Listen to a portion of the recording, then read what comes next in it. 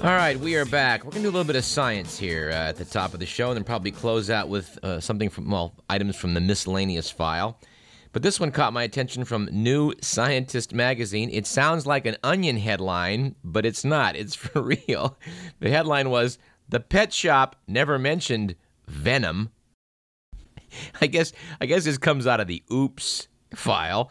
Apparently, Brian Fry, a researcher at the University of Melbourne in Australia, took a look at pet lizards. Now, people are often bitten by their pet lizard, and they sometimes have a lot of painful swelling and prolonged bleeding.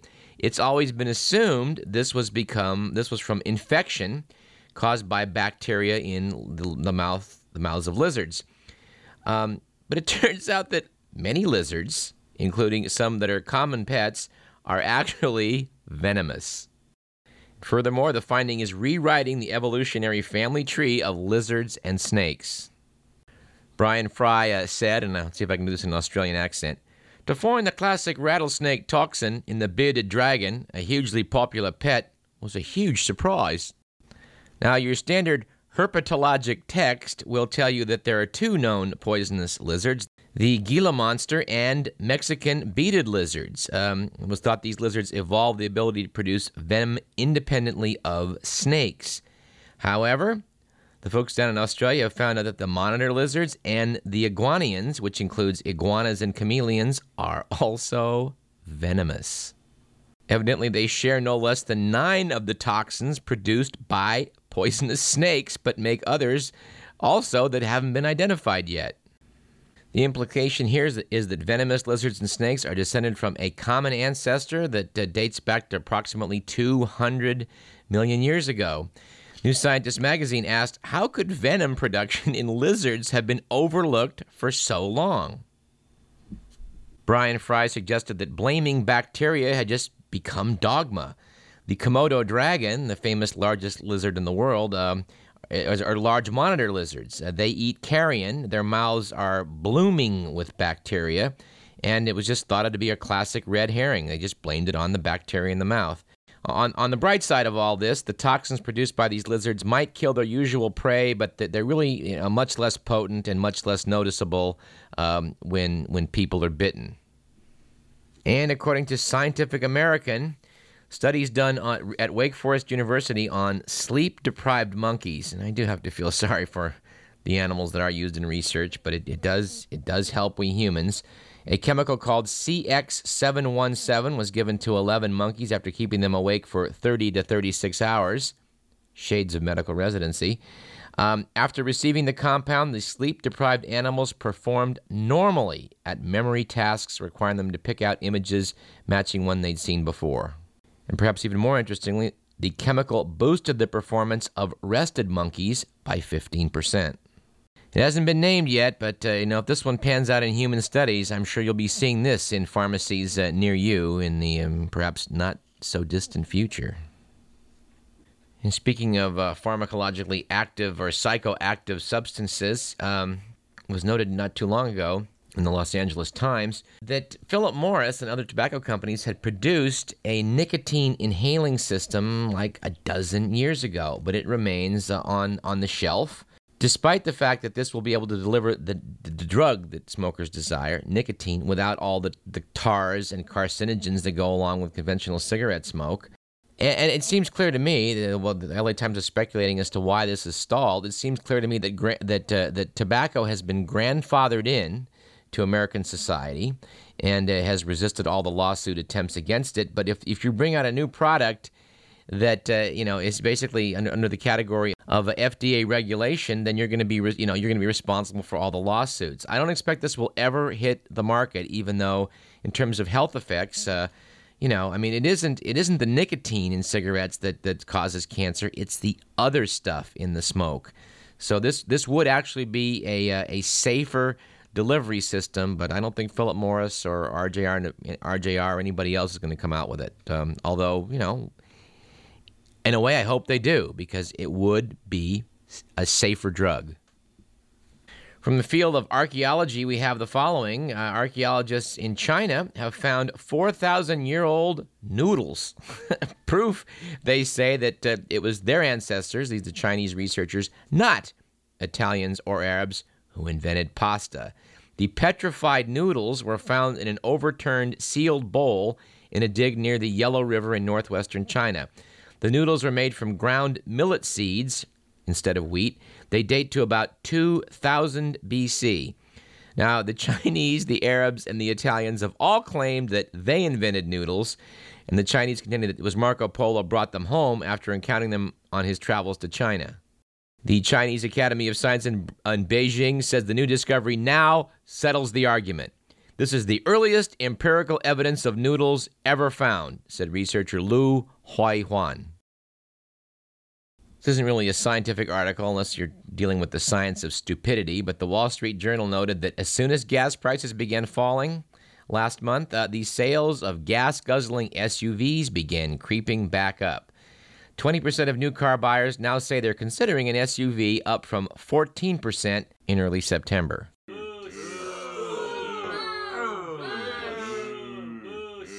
All right, let's do some miscellaneous items. Franz mentioned some of the great guests we've had here on KDVS in the past couple of years. One we've tried to get but so far have not succeeded with is former President Jimmy Carter. Kind of strange for me to want Carter. When I was a student here at UC Davis, I actually wound up working for Jerry Ford, even though I thought Jerry Ford was kind of a stiff, because I really didn't care for Carter's brand of Southern, wearing your Christianity on your sleeve politics.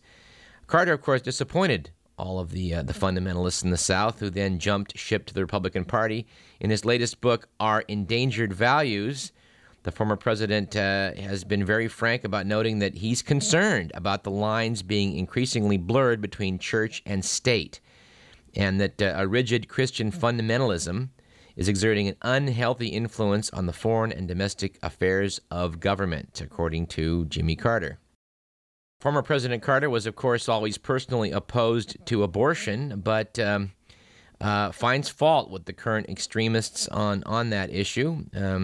He criticizes many fervent anti-abortion activists who have no concern for the babies after they're born, and who, not coincidentally, are the least likely to support benevolent programs that they consider socialistic. Jimmy Carter is also critical of America losing its moral high ground in the eyes of the world by having a belligerent foreign policy, its preemptive invasion of Iraq, and abandonment of the Geneva Conventions on the treatment of prisoners are cited by him in that book. We're gonna keep working. I'm not optimistic. We're gonna keep working on it. We would dearly love to be able to speak to former President Jimmy Carter on this program. So, cross our fingers. And night before last, I had a chance to see the biopic titled, not surprisingly, Capote. I know a lot of you out there listening have had a chance to see it, and a lot of you are interested in it. And by all means, I want to encourage you to see this really extraordinarily well-done motion picture. And in the current Vanity Fair, which we mentioned at the top of the program, Dominic Dunn sounded off a bit on Truman Capote, and he's always an interesting writer.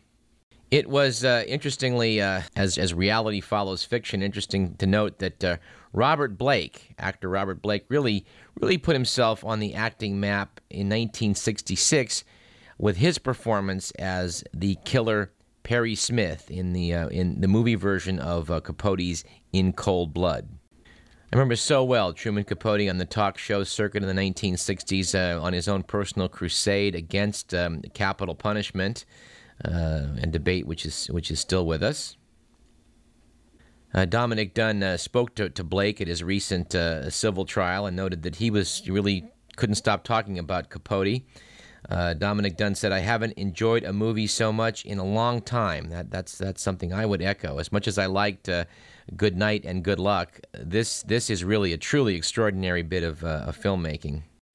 And with all the pathetic excuse for actors and actresses we have, so prominent in the world today, seeing what Philip Seymour Hoffman does as Capote, it's a phenomenon. Speaking of truth being stranger than fiction, of course, on this program we lampooned the Scott Peterson trial by bringing on our version of O.J. Simpson last year, but of course the Robert Blake civil trial did prompt some reporters to go out and get a comment from the aforementioned O.J. Reached by the Associated Press, O.J. Simpson questioned the system that allowed both celebrity defendants to be found liable for murder after being acquitted in criminal court. Quote, I don't get how anyone can be found not guilty of a murder and then be found responsible for it in any way, shape, or form, said Simpson in a phone interview from his Florida home. I'd love to hear how that's not double jeopardy. Our heart is not bleeding for O.J. Simpson on this one, or for that matter, Robert Blake. Also from the celebrity misbehaving file, we have the following. Russell Crowe is apparently available to sing at Christmas parties, said World Entertainment News Network. The actor will perform with or without his rock band, 30-odd Foot of Grunts, for $900,000. Oh, plus travel, 5-star hotel accommodations, and expenses. Because his schedule is reportedly a beast, Crowe's spokesman said reservations should be made as soon as possible. Please, don't everyone rush out and tie up the phone lines with this one. You know, just about every week for this program, we peruse The Economist, we peruse New Scientist magazine, we obviously use The Week, and a new one we may incorporate is Radar, a rather smart-ass magazine that's just come onto the scene of late. Keeping with the Russell Crowe item, we did like their article, Stars for Sale, where they listed the actual prices celebrities will charge you to make an appearance at your party. Apparently, a 20-minute appearance at your venue by Paris Hilton will set you back $200,000. Sean Puff Daddy or Puff Diddy or whoever the hell he calls himself these days will make a nightclub appearance for you for $100,000. And if these prices are too steep for you, we suggest you go to what Radar describes as the celebrity bargain bin.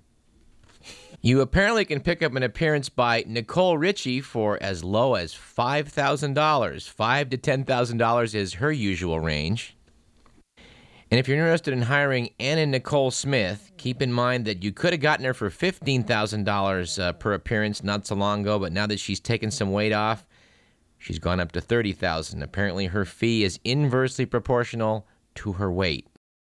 And you do have to be careful with Anna Nicole because apparently an Oscar party in Sydney, Australia, for NW Magazine agreed to fly her out for $60,000, but she missed the flight, then demanded $12,000 more to ensure that she'd be on the next one.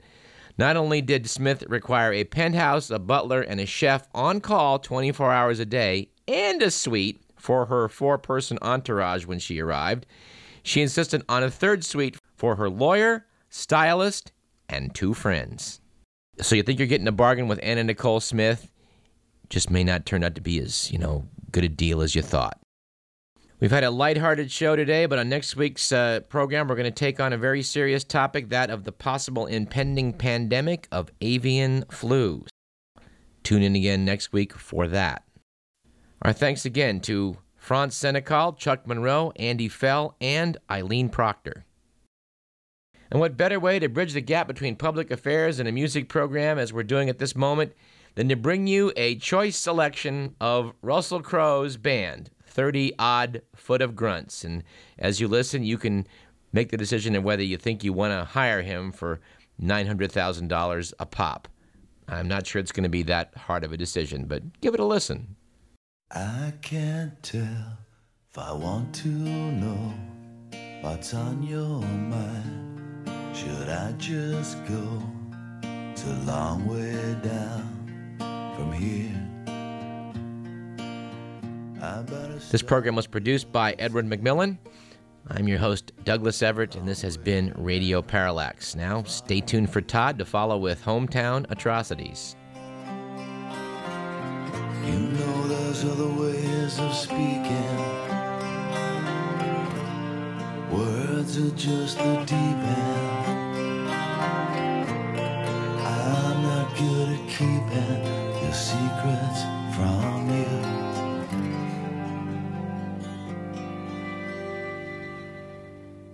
But I can't tell if I want to know what's on your mind. Should I just go? It's a long way down from here. I better start with the stairs. It's a long way down from here. You know there's other ways of speaking. I can read you when you're sleeping. I can feel you when you're breathing and breaking into.